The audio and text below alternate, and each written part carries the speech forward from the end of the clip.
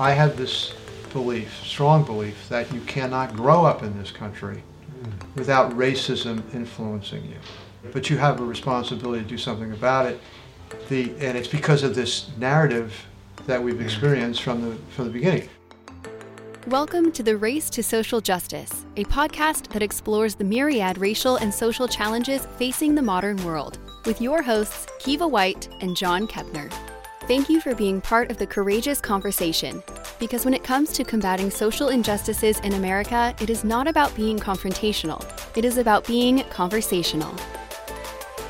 Well, here we are again. Yeah. Here we are again. Yeah. I'm Kiva White. I'm the black guy, as you can see. And I'm John Kepner. I'm the white guy. And welcome to our Courageous Conversation podcast. Kiva and I have a lot in common. That's right. Not the least of which is K is for Kiva, and K is for Kepner, and K is for what you call the knowledge factor. That's right. The K factor. The K factor. That's because right. This is all about imparting knowledge on a subject that we both share a strong interest in, racial justice. Absolutely. And I mean, this is a platform, John, as you know, that we have created to allow leaders and from any organization, and you don't even have to be a leader, you just have to have a compassion for social justice, to be able to have a platform to share their perspective, to share their knowledge, to share resources that can help other groups and individuals grow in this capacity, so that we all can live in a society where people are respected regardless of their various social identities that we all come with. So I'm excited about being able to have the opportunity to speak with you today and engage in a conversation about your experience with this whole topic on racial justice and how it has impacted your life. And I know we had talked when I had my, when you interviewed me about the thing called The Talk, right? And tell me about, you have 3 sons, you have 3 boys, and so I wanted to ask you, have you ever had to have the talk with them, and not the one about the birds and the bees, so to speak? Yeah, the answer is no. Yeah. Because there wasn't any need to have the talk. They were told that if they were ever at a party and think bad things were happening and they weren't doing the bad things, that the first thing they should do is go up to the police and say very calmly, I didn't drink, or I didn't do it, and you can call my mom. Wow. And that my wife was really good about drilling that into them, and that did happen once. Right. But we didn't have to worry about the police pulling them over or anything like that. But I will say that we talked a lot. The way race would come up with our sons was, I think one way was through role models in sports. Ah, okay. And because we were all very interested in sports. And my youngest son loved Darryl Strawberry. Oh, okay. But Darryl Strawberry had some real problems, drug problems and things like that. And we would talk about that and in relation to role models. And I think, they grew to have a lot of respect for a lot of black athletes because of that. Yeah. I talked about one of my heroes growing up was Muhammad Ali. Nice. Not because he was a great fighter, but because of what he did as an individual. Yeah. And we talk about that. And it's still my nickname in the family is the greatest. Because I wanted to reinforce that point, because every time I said the greatest, they think of Muhammad Ali. At least I would think of Muhammad Ali. Great. So we got into those kinds of discussions, but we never had to have that talk that you're referring to. Yeah. So you just described how you as a parent kind of raised your boy, you kind of guided your boys through some of the, the racial, quote unquote, landmines or minefield, and allowed to have them be respectful and when it comes to engaging with law enforcement, right? What was it like for you growing up as a child, and how were you taught to respect authority?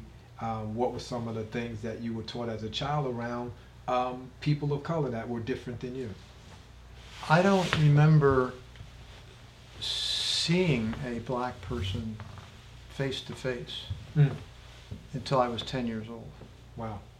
I loved baseball as a kid, and I loved the black players and the white players.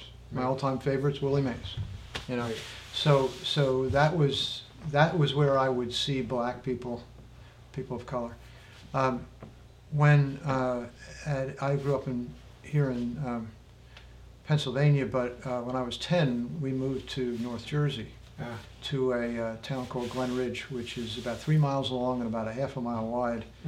And there wasn't a black family in our town, but we lived on the last one of the long streets at the edge of the town, and Montclair was right next to our street, and Yep. and right next to our street, it was an all-black street. Okay. So literally, it was black and white. Mm. And the family behind my house had a young guy my age, and we started playing with each other. Yeah. I can't say I knew he was a different color. It wasn't like I was colorblind, but it didn't matter to me to play. I didn't know anything about it. The story goes that one of our neighbors called my dad and said, "That doesn't happen here. Your son shouldn't be playing with that little black boy." And the family story passed down to me as my dad told that neighbor to go pound sand. And so that was my first, real awareness. But even, all through high school, the only black kid I knew was Donnie Peterson, who was on the football team with me. And I wasn't particularly close to Donnie. So it really wasn't until much later when I went to college and that I had much exposure to black people. So I mean, we grew up in this white privileged environment. And how would you say that has informed your current lens on social injustice and racism? Yeah, well, a couple of things happened, though. That my dad, who was around till I was 11, and he died suddenly. In addition to that story, I do remember that this is an issue that mattered to him, and the way I remember it is that the reason I know that's the case is that when I was about 10 or 11, we decided to have a debate on who was the greater president, Washington or Lincoln. And I made a strategic debate decision to pick Lincoln because I knew my father really liked Abraham Lincoln because he, quotes, freed the slaves. And so I just know from that there must have been something imparted to me from him and maybe my mother, I don't know, that made me make that decision, that debate decision. And I can't explain that anymore. It wasn't until later when I went to college that I really started becoming more aware of this. Although I did listen to a graduation speech that I gave recently, and I did reference racial justice in it and discrimination. So it must have been on my mind during my high school years. But it wasn't because of personal experiences. It was all because of what was in the news, I guess. Civil rights era was, starting to really crank up, and I was aware of what was going on in the world, very much aware. I recall a conversation we had a while back where you were sharing you discovered the great activist Angela Davis, that you had some high school roots. So that's right. Thanks for reminding me of that. Yeah, at graduation, I was one of the graduation speakers, and the other one was Fania Davis, Angela Davis's younger sister, who is now has had a prominent career as a civil rights lawyer. She's in San Francisco, and I would love to reconnect with her now. Wow. Yeah. But I didn't know Fania very well, and she was the only black person in our class. And I guess it was a statement in this really conservative, this this community voted 85% for Goldwater Mm. in '64. It was a very conservative, but it was some statement that she was asked, I think she was the faculty choice to speak Yeah. at graduation, said something Yeah. to the community. So, I've been reading the book White Fragility by D'Angelo, right? I read it, yeah. Yeah. Mhm. And in that book, she referenced a piece about how Toni Morrison talks about this concept called race talk. Mhm. That in the presence of, so you have covert racism, and then you have overt racism. So systemic racism, where a white person will hire all their friends. That's like in your face. And what she's talking about is this concept called race talk, where when you're not in the presence of black people, but you're in your own inner circle, that type of conversation can surface. So the question for you is, if you was to ever stumble upon quote unquote race talk, how would you respond to that? Or have you ever? I have, yes. Yeah, okay, yeah. I have. What was your approach? And I think there was a time when I would not. One of the problems is if you want to. I would often feel the urge to respond, but not know how to do it. Right. But part of it was, I wouldn't want. It might have been a situation where it was a business situation where it wasn't I didn't think it was appropriate to do, or I might feel that people, why are you raising that issue, and so, but I think as time went on, I hope I've developed more techniques and more courage to talk, to confront people with it. But I still have more work to do on that. I think all white people have more work to do on that. I had one situation where, I'm trying to remember the exact details, but it was a COVID related thing, so it wasn't a personal thing, it was something in an email. And I had an opportunity and I didn't follow up on it. And it still bothers me, right, that I didn't.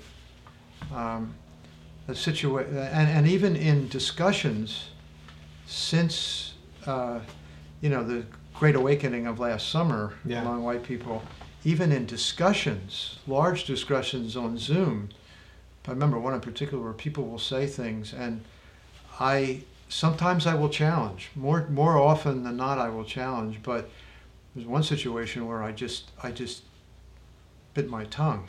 It was an older woman who told a story that I thought this wasn't appropriate, and I should have said something. Yeah. So, wow. I still think about that. It was a situation where people were it was an all-white discussion. Okay. There might have been one or two black people on it. It was a church-related thing. Right. And it was a group of people, a lot of people that I didn't know.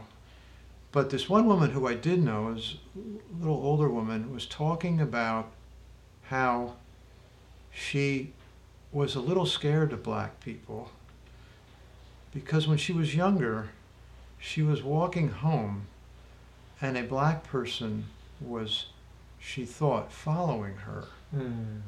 And she decided to go into a store so that she would be a safe environment. Right. And I thought to myself, I should be talking to her, not about why she was afraid, but why she was talking about that now.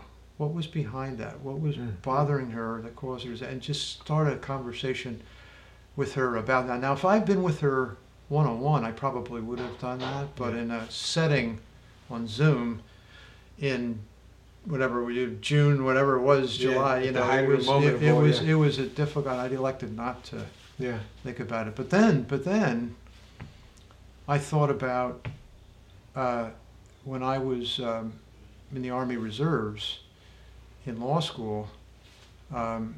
I went from a reserve meeting, a Sunday night, I went to a reserve meeting to law school and studied waiting for my wife, Mimi, to come down on the train. And I was going to meet her at 30th Street Station. I was at Penn Law School. And I got on the subway, and it was just me on the platform, and these two young black guys came down, and the classic situation, the guy had a trench coat on. One guy, I think, was really bad off. I think he needed a fix or something like that.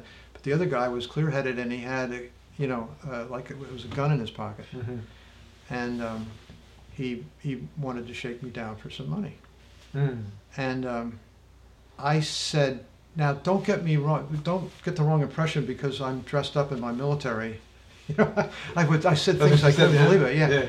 And finally I tried to just talk him, waiting for the train to come. And finally he said, he pulls out a knife and rubs it up against his cheek, and he said, this is a classic line. Let me put it this way: which do you value more, your money or your life? It was a really tough encounter, and I said, well, all I have is $15. He said, do you have change for 20? That was his opening line. I looked at all I said, no, all I have is a 10 and a 5, and I thought, oh my God, he might have thought I was being a wise guy doing all this talking with him, but I gave him the $15, and he said, do you want 5 back? Do you have enough money to get to where you're going? And I would tell that story to that person because there was some humanity about him. And I thought, well, his friend, this guy may be a bad dude, I don't know, but he was not asking for this money for himself, he was asking for his friend. So I tried to see a different side of the story, and I would have told that story to her, that maybe there was a different story. Do you know that he was following you? Why did you feel unsafe? Was it just because he was black? He didn't do anything to threaten you. Right. Like this person threatened me, but there's another way to look at what this person did. Yeah. Now, some of my white friends, if I tell that story, they probably think I'm nuts. Yeah. But that's the way I felt. So by that time, I was thinking that way, even in a situation where I felt pretty, physically threatened. Yeah. So even back then, you saw the humanitarian act. Yeah, but I'm not sure why. I mean, I'm not sure what it was. I don't mean to say I'm a wonderful person, but there was something that got me thinking that way. Right. Maybe being trained as a lawyer, you're trained to look at two sides of an issue. But I know some lawyers that don't. Right. That would have look responded at this issue differently. in two ways. Yeah. So I was gonna ask you to describe what you just did just now, a negative or a not so positive encounter with a person of color and how that influenced you, and then on the flip side of that, share a positive encounter with someone. Well, I have a lot of them. Yeah. Not the least of which is our relationship. Yeah. Right. But I should categorize them rather than individualize them. Sure. So I went to a school, Wesleyan, when I was in fall 1964, and there were we had two African Americans in our class, and very few across the university. By the time I graduated, 10% of our student body was African American. So I went for 4 years in an organization that made a major decision to promote bringing, black people into the education process. So that was a major statement. So how does that? So Martin Luther King came during that period and talked to us. I'll never forget it. Wow. The whole cafeteria was filled. I was up in the upper level looking down. We had a professor, a religion professor, who knew him and invited him.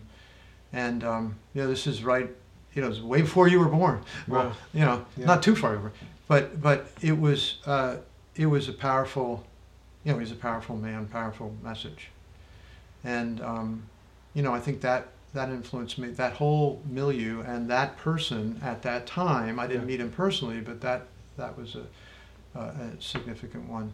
And in my senior year, with all these new black students coming in, a largely fraternity-driven environment, my fraternity, all white fraternity, we brought in the first black pledge and brother, and he was my mentor. I was his mentor, his big brother, whatever they called it at the time, and got to know him, and that experience was an important experience for me, because I'll never forget the conversation in the room, you know, down below, where you decide who's going to be in the fraternity, who isn't going to be in the fraternity. Yeah. That the Brotherhood from Boston said things that were outright racist. No good. Outright racist. Using all the wrong words too. And I thought, I really have to pay special attention to get to know this young man. And by the time the year went by, he realized right away. I think we didn't have the discussion that said, he said to me, you know, some of these brothers are racist, but he did tell me that he just wasn't, this wasn't going to work for him, and he debrotherized. And knowing what I knew and the attitude, you know, I didn't try to dissuade him. Yeah. You know, and so that was an important, positive, negative, but positive as far as my development of, you know, understanding and in terms of him. And then, you know, I learned to meet a fellow by the name of Clay Armbruster, who was our first black in our firm, and I was his big brother. And you know, wonderful man who's had just a tremendous professional experience. He's the president of a university down in North Carolina now. Yeah. So I've had starting with those, I can name a lot more, but there are different categories of my life. So it sounds like, so you know, you hear in black communities, I was the first, you know, I'm the first generation college graduate, first homeowner. Have you ever experienced that? Have you ever, outside of just meeting people of color for the quote unquote first time, have you ever experienced having to say that you was the first, for example, in your family history, becoming an attorney, or like, how has that been something that you had to contend with?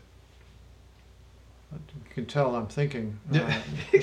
Like, nothing's coming. Nothing's coming right away. I was the first person in my family to marry a Catholic who didn't convert to become a Protestant. Okay. So from in the Broad family too, I think. Right. Not just my immediate family. Right. Okay. And you know, there was a lot of anti-Catholic, you know, sentiment. Right. Okay. But mostly the answer is no, I guess. Okay. Yeah. So I can't relate. I can't relate to being the first. Yeah. So many times you may hear a person of color saying, "I'm the first this, I'm the first," and what that really means, right? And is that viewed with respect by other people when the person is the first? It can be, and then it depends on if it's in the family. The family is definitely proud of that, right? And then it depends. It depends on what arena. You know, first time home ownership is a big, you know, it's a big, huge accomplishment. Yeah. Because now you're breaking down. You're adding wealth and asset. You're teaching wealth and asset building, which some people don't get that until, you know, late in life, and in communities of color. If you're not taught about wealth building mechanisms. Mm-hmm. I always talk about the book by John Hughes called Family Wealth, and he talks about how there's an advantage point because that's his job is to teach wealthy families how to build wealth generations deep, right? And most African American families don't get that type of education or get access to that type of information. And so thinking about how you were raised, and when you hear the word privilege, right? And most people talk about privilege and this concept of white privilege.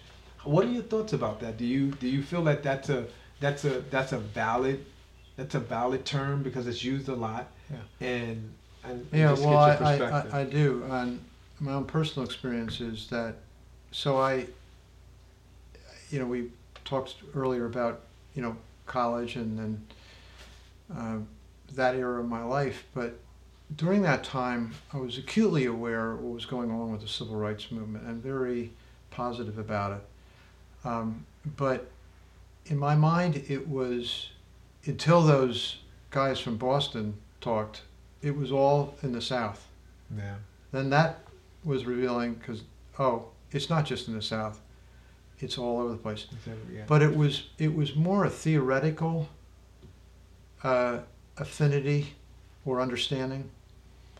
And then what bothered me, I had some more experience. I worked, in Newark, in the legal services when I was in law school, and worked in the city, and so I got more in touch with what was actually happening in the city and with black people and so forth. And the Newark riots, I experienced that. It was just 2 towns away, and I worked in Newark.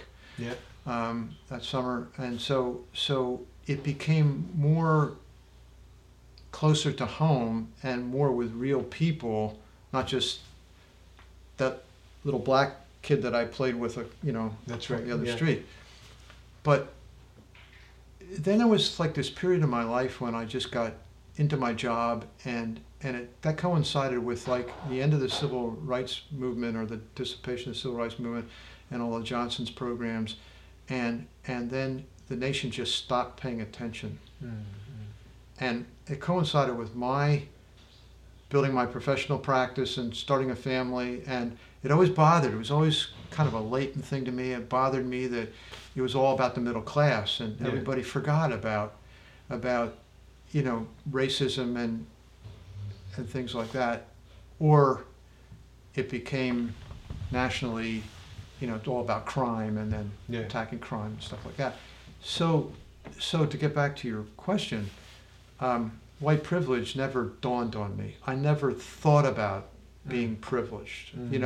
I got scholarships to go to college. I couldn't go into college if I didn't have scholarships, and I made, the American dream, and I worked hard like you did, and I got into a great college, got into a great law school, and, got a job and that kind of thing. And, some of my decisions, like which law firm to work with, were influenced by their attitudes on things like this. Yeah. It wasn't totally gone from me. But white privilege, and how I benefited from white privilege, never thought about it at all until about a colleague of ours, Marion Biglin, was instrumental in an education program on this subject at our church. Wow. And it was the first time I ever thought about white privilege. And we were all asked the question, what have you experienced as white privilege? And I'll tell you the story that this is a major thing for me, that my white privilege really helped out. This is Vietnam, and I'm in the middle of law school, and I no longer have a deferment, and I'm subject to the draft, and my draft number is pretty low. I had an aunt, I'm here in Philadelphia, I had an aunt in Norristown, not far, who worked at the draft board.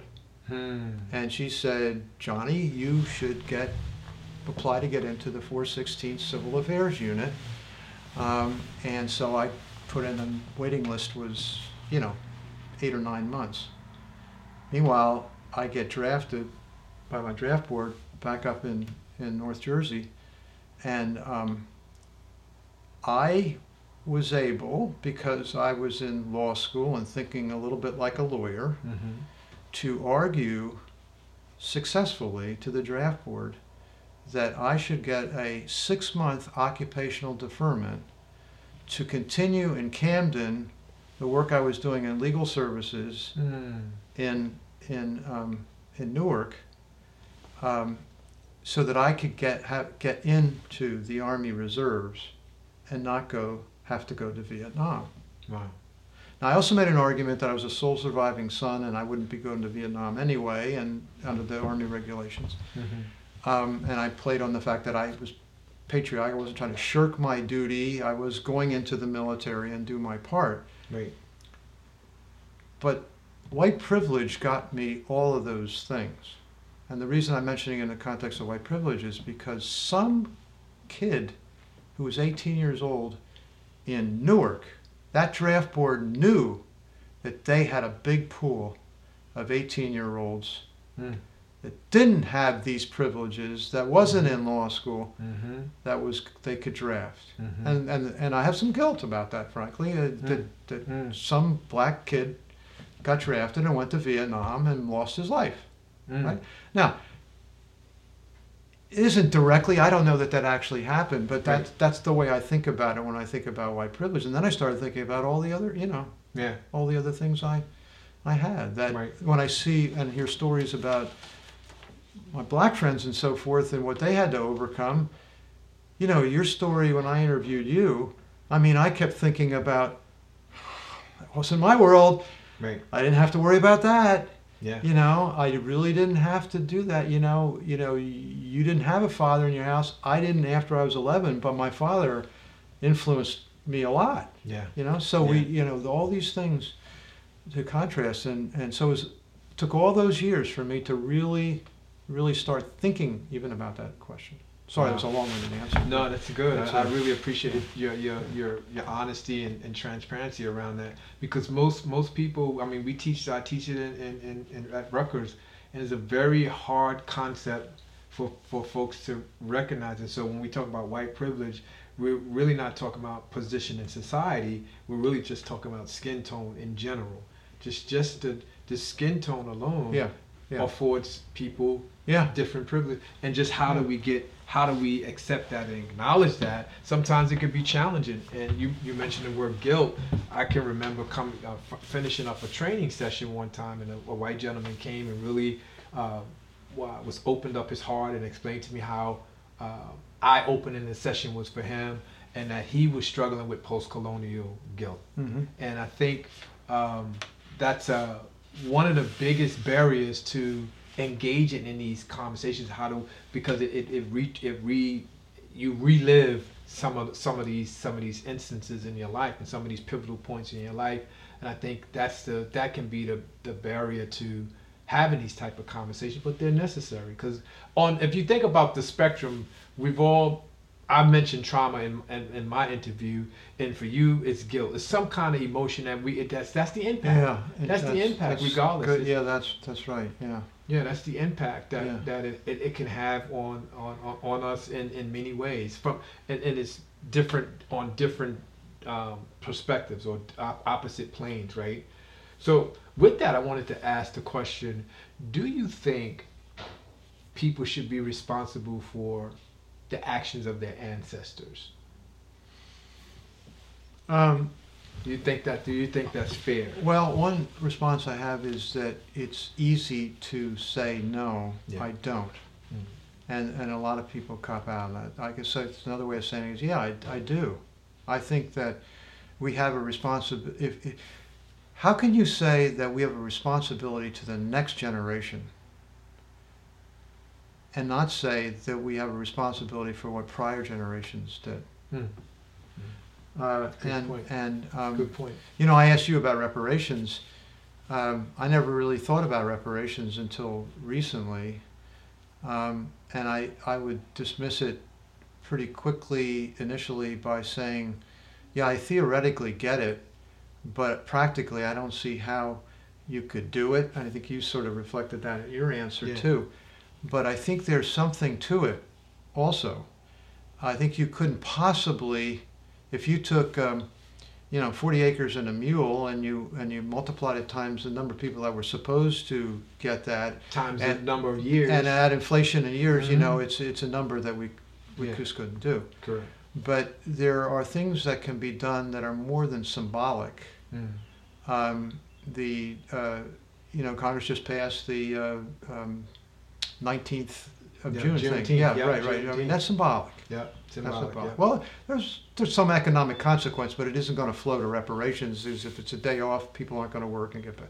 Anyway, but I think when we talk about the infrastructure proposal that Biden has, that's going to take some areas that were totally eliminated because of interstates going through them and doing something about it, where you're actually spending money and it's going to rejuvenate a community or a business, or you do that kind of thing with respect to the Tulsa. Was it Tulsa?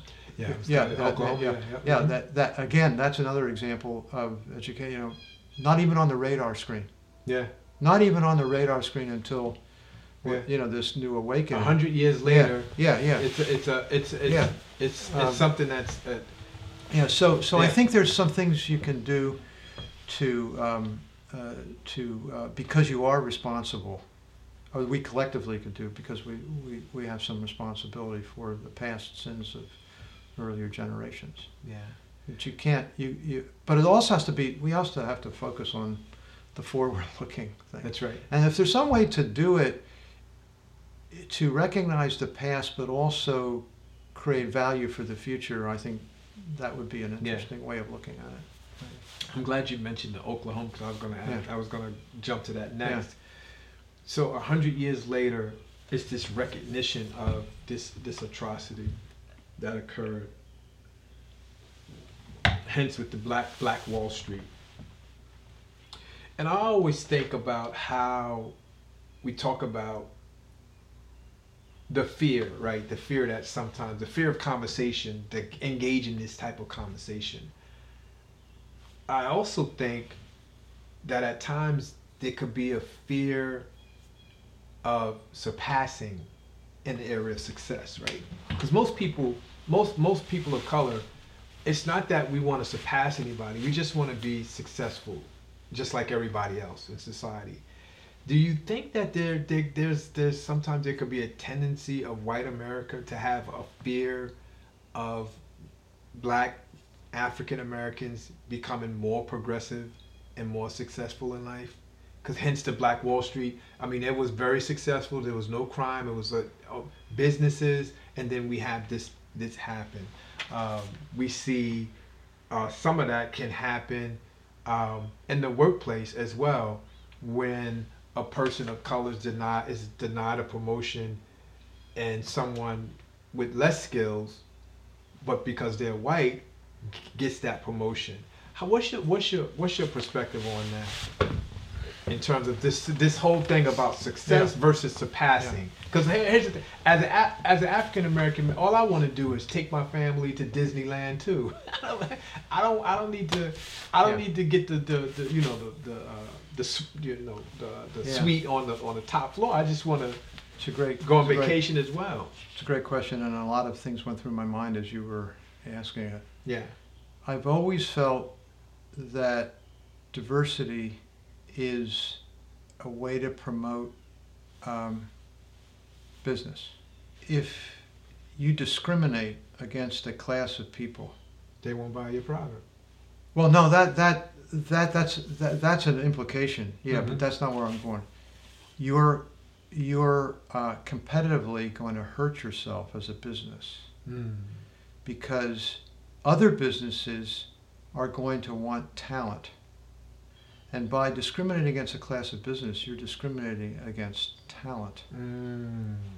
Now, that talent pool may be suppressed, of that class, may be suppressed because of systematic suppression. But there are going to be talented people. So I have a story about in my law firm, I've probably told you this story, but when we had our first class of women, the summer program, and we had, firms were smaller at the time, we had 4 summer associates, and it was pretty well known, even among the associate levels, just so I was a second-year associate or something, that we were only going to hire 2. And it was also pretty clear by the end of the summer that the 2 women were the best ones. Right. And I went to the one of the partners that I was doing a lot of work with, and I said, "Isn't this great? We're going to have our first 2 women." And he said, "Oh no, we'll only have 1. We can't hire 2 women." And I said to him, I knew he had daughters, so my first argument was, "So you're telling me that when your daughters go to law school, one of them won't get a job somewhere because of this?" But then I said, but then I went to his business side and I said, "Look, I'm not too far out of law school. Law schools are really aggressively hiring women. It's almost 50% now. So the talent pool, you're not going to hire the best people, and our competitors are going to go hire the best people. So apply that to any class, whether it's blacks or women or whatever, and there's an economic argument." Yeah. I guess so. That's one reaction I had. Are white people afraid of that? Was your question, that this could happen? I think we've had discussions in my own family about whether our grandchildren will have less of an opportunity because of affirmative action and paying more attention to fair hiring practices and equal pay and things like that. And that's a tough issue for white people. Yeah. It's a tough issue for white people when it gets to your own personal family and is somebody going to be. Now, I argue this point because I don't think so. I think I'd love a situation where everybody has the right resources available to get the right education and the right opportunities, and then you just have regular old competition. Yeah. That's the way it should be, and I don't see us getting there unless we really eliminate all the disparities. So yeah, to some, yes, I think some people are, and we got to get over that. Yeah. So the parable of the parable of the 10 talents, right? Because I'm just articulating what you just said, that everybody, I agree with that. I think everybody should have equal. They should start out equally, and then what you do with that opportunity is pretty much. But starting out equally means being equally resourced. Correct. Yeah. I mean, it's not just everybody. We don't discriminate. Everybody has an opportunity to apply and get a job. No. Yeah, so that's why I'm using the 10 talents, because in that parable, everybody was given 10 talents, right? And it doesn't talk about it doesn't talk about race. Exactly, and some people squander them and others didn't. Yeah. Right. So, however, in American society, that doesn't happen. Everybody's not given. They're given opportunity, but they're not given access to the resources. Right. Yeah. So I think that's a very important piece to take a look at. So if you think about,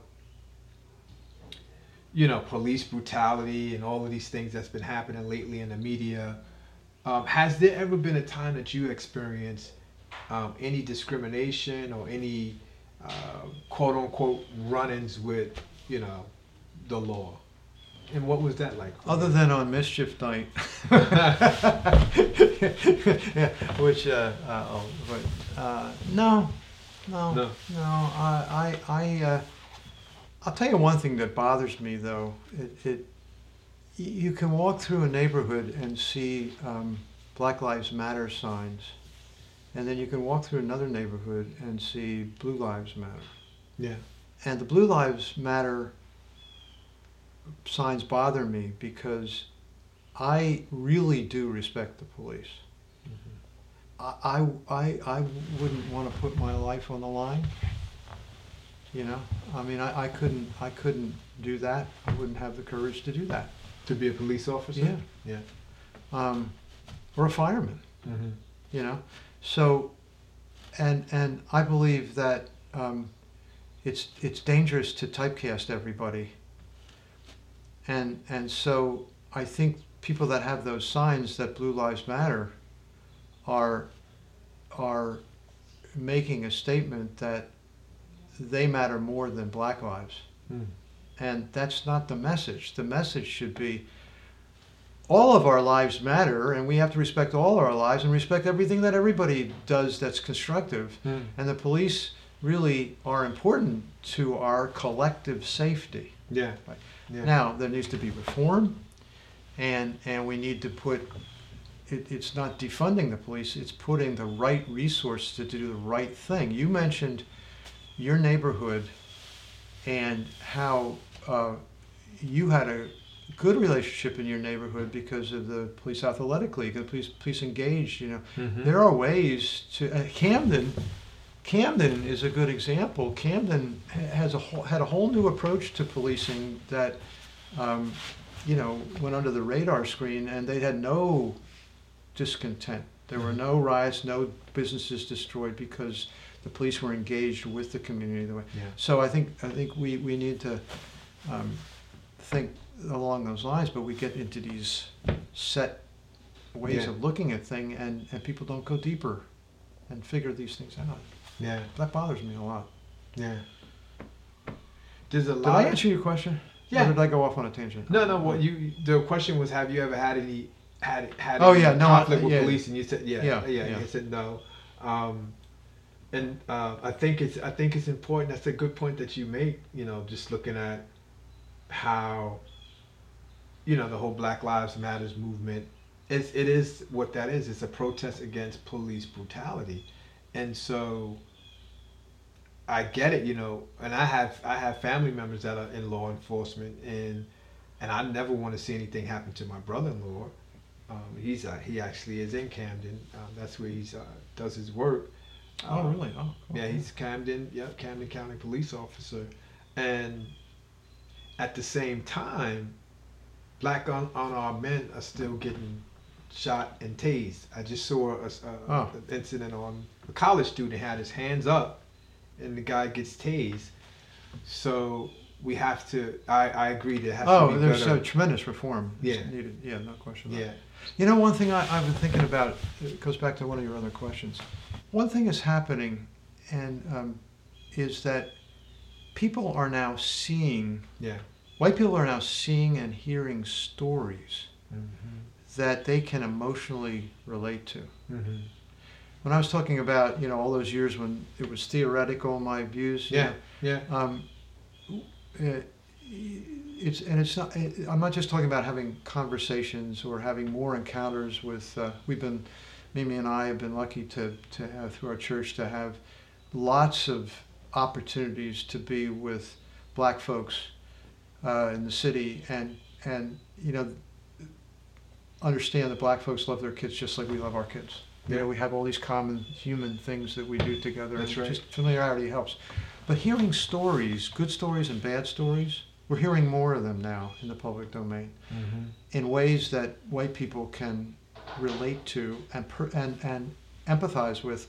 Because if that was me or my son, that officer has his knee on his neck and is killing him in front of my eye, you know, that I can relate to that. Yeah. I can't relate to it like you can relate to it. Yeah. But I can still relate to it. My emotional reaction, I really wanted to see that verdict too. Yeah. You know, like you were talking about the Chauvin verdict. And it was emotional. It wasn't to the degree, but my point is that with these stories, you know, stories that hit you emotionally can make a difference. Yeah. So here's this is a conversation that me and my inner circle we often have when we're talking about these type of issues and talking about the Black experience, right? And so you kind of just described some of that when you said it may not be what I may feel, right? So as a parent, any parent to see that and have a son, right? So as parents, that's why I said my son. Yeah, that's exactly. Yeah, and I can recall at a time when President Obama was criticized by saying the young man with the hoodie could have been his son. Yeah. Right? And it's like I thought that was one of the most powerful things he ever said. Yeah. I really did, but he got a lot of people criticize. Yeah. Right. So So when you think about the Black experience, right, and what that means to Black American and African Americans, what are your thoughts about white families who adopt a Black kid? Do you think that when that happens, that they have a sense of what the Black experience is like? And let me share with you why.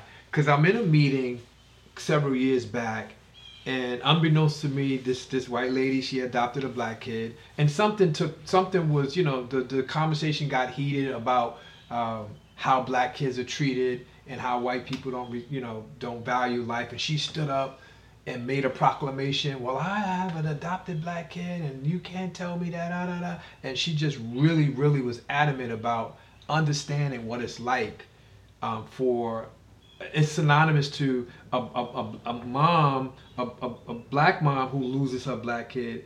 Is she's saying that I would have that same experience. So do you think that, what are your thoughts on that? About the Black experience in adoption. I think that white parents who have a Black, and I have no experience with this, so I'm just but Black parents, white parents with a Black kid who's adopted, if they love the child, and I believe you can love an adopted child as much as you can love your natural child. Yeah, I know that from experience. But if they love their child, they will do everything they can to help that child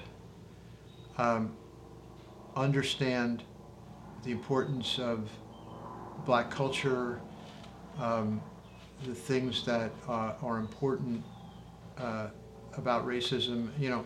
They'll do a great job in that regard. But they will never be able to understand what it's like to be a Black person in this country. That's right. I think there's another thing that they have to overcome, and I have this strong belief, that you cannot grow up in this country without racism influencing you. Good, bad, or indifferent. Yeah. So I usually say it. You can't grow up in this country without being racist. And then you have to understand that, appreciate it, accept it. It's not your fault. Yeah. But you have a responsibility to do something about it. And it's because of this narrative that we've experienced from the beginning. I remember saying "eeny, meeny, miny, mo," and I catch a tiger by the toe, and tiger sounds a lot like I remember saying that, or hearing it, and must have said it, And so when I didn't even know any better, I was a little boy. That's right. And so those things, and you just see it all the time. So if you're a white parent of a Black kid, you have to overcome all that just like everybody else does. Yeah. So I don't know. I think if I had that situation, I don't think I could speak from the standpoint of what the kid will have to experience. Yeah. I would try to be sensitive to it. I'd try hard to help the child know what to expect. I would talk to folks like you about how you have the talk. Yeah. I would feel a responsibility to do that. But does that answer? I mean, yeah, it does. It does. It all stems with whether you love your child. If you love your child, you'll do whatever you can to help your child. Yeah, the Black experience is very unique, and I think, like I said, it's I'm 56, and I still, from all the years of certain encounters, it's going to take time to detox from a lot of stuff. Yeah. And you mentioned the narrative. But there's a positive side to the Black experience that white people don't appreciate. I mean, there's some cultural things, and I'm just beginning to learn. But there's some cultural things that I think are really, really interesting, and I'm sometimes I'm envious. I mean, the whole, when you talk about you know, the black churches and the music that comes out of the black churches and the beliefs that come out of the black churches and how they're carried on from generation to generation. And you know, it's like if you grew, I've seen this, if you grew up in Philadelphia and went to Catholic school and you meet somebody else from Philadelphia, the first thing they get to right away is which diocese, I mean not diocese, which parish were you in and what Catholic school. There's this affinity. Well, there's an affinity that I sense among black people about the churches and their experience in the churches, and I think that's wonderful. And I'll never be able to completely appreciate it, but it's a wonderful thing. Right. You know? Right. So last question for you. When did the narrative change for you, for people of color? I think it really started with that training session I went to that I mentioned to you earlier, not yours, but the one before that. That's when I really started, and that happened to be close to my retirement time, and I took a year during my before the first year I retired to not join anything or do anything and kind of think through where my priorities wanted to be, and that the timing was really near that, and it got me thinking that was one of the things that I really wanted to pay attention to. And really, I made a commitment to read more about it. And then not long after that is when I went to your training session, and that's probably why I went up to you afterward and said, "Let's have lunch" or whatever we did. You know, and it just, I think that was a turning point. Yeah. And I there were other earlier turning points, but in terms of really impactful ones. Was that Marion's training? Yeah. And I observe others in my parish, the sessions these were adult classes after church, and everybody goes to them and it's really nice, but at a certain time everybody wants to leave because it's near noon or lunch. The older folks have to go back and get at the retirement communities have to get their, people stayed longer than I've ever seen, and these are all white people. And you could tell, the trainer was really good, and he got us really thinking, and he gave us exercises just like you do, different exercise, but it was really eye-opening. Well, yeah, great questions. Thank you. It was really this was good. Yeah, I appreciate your transparency. Learned a lot. And tune in for our next one. Yes, we thank you all for joining us here for the Race to Social Justice. I'm Kiva White, the black guy. I'm John Kepner, the white guy. And we'll see you again. Yeah.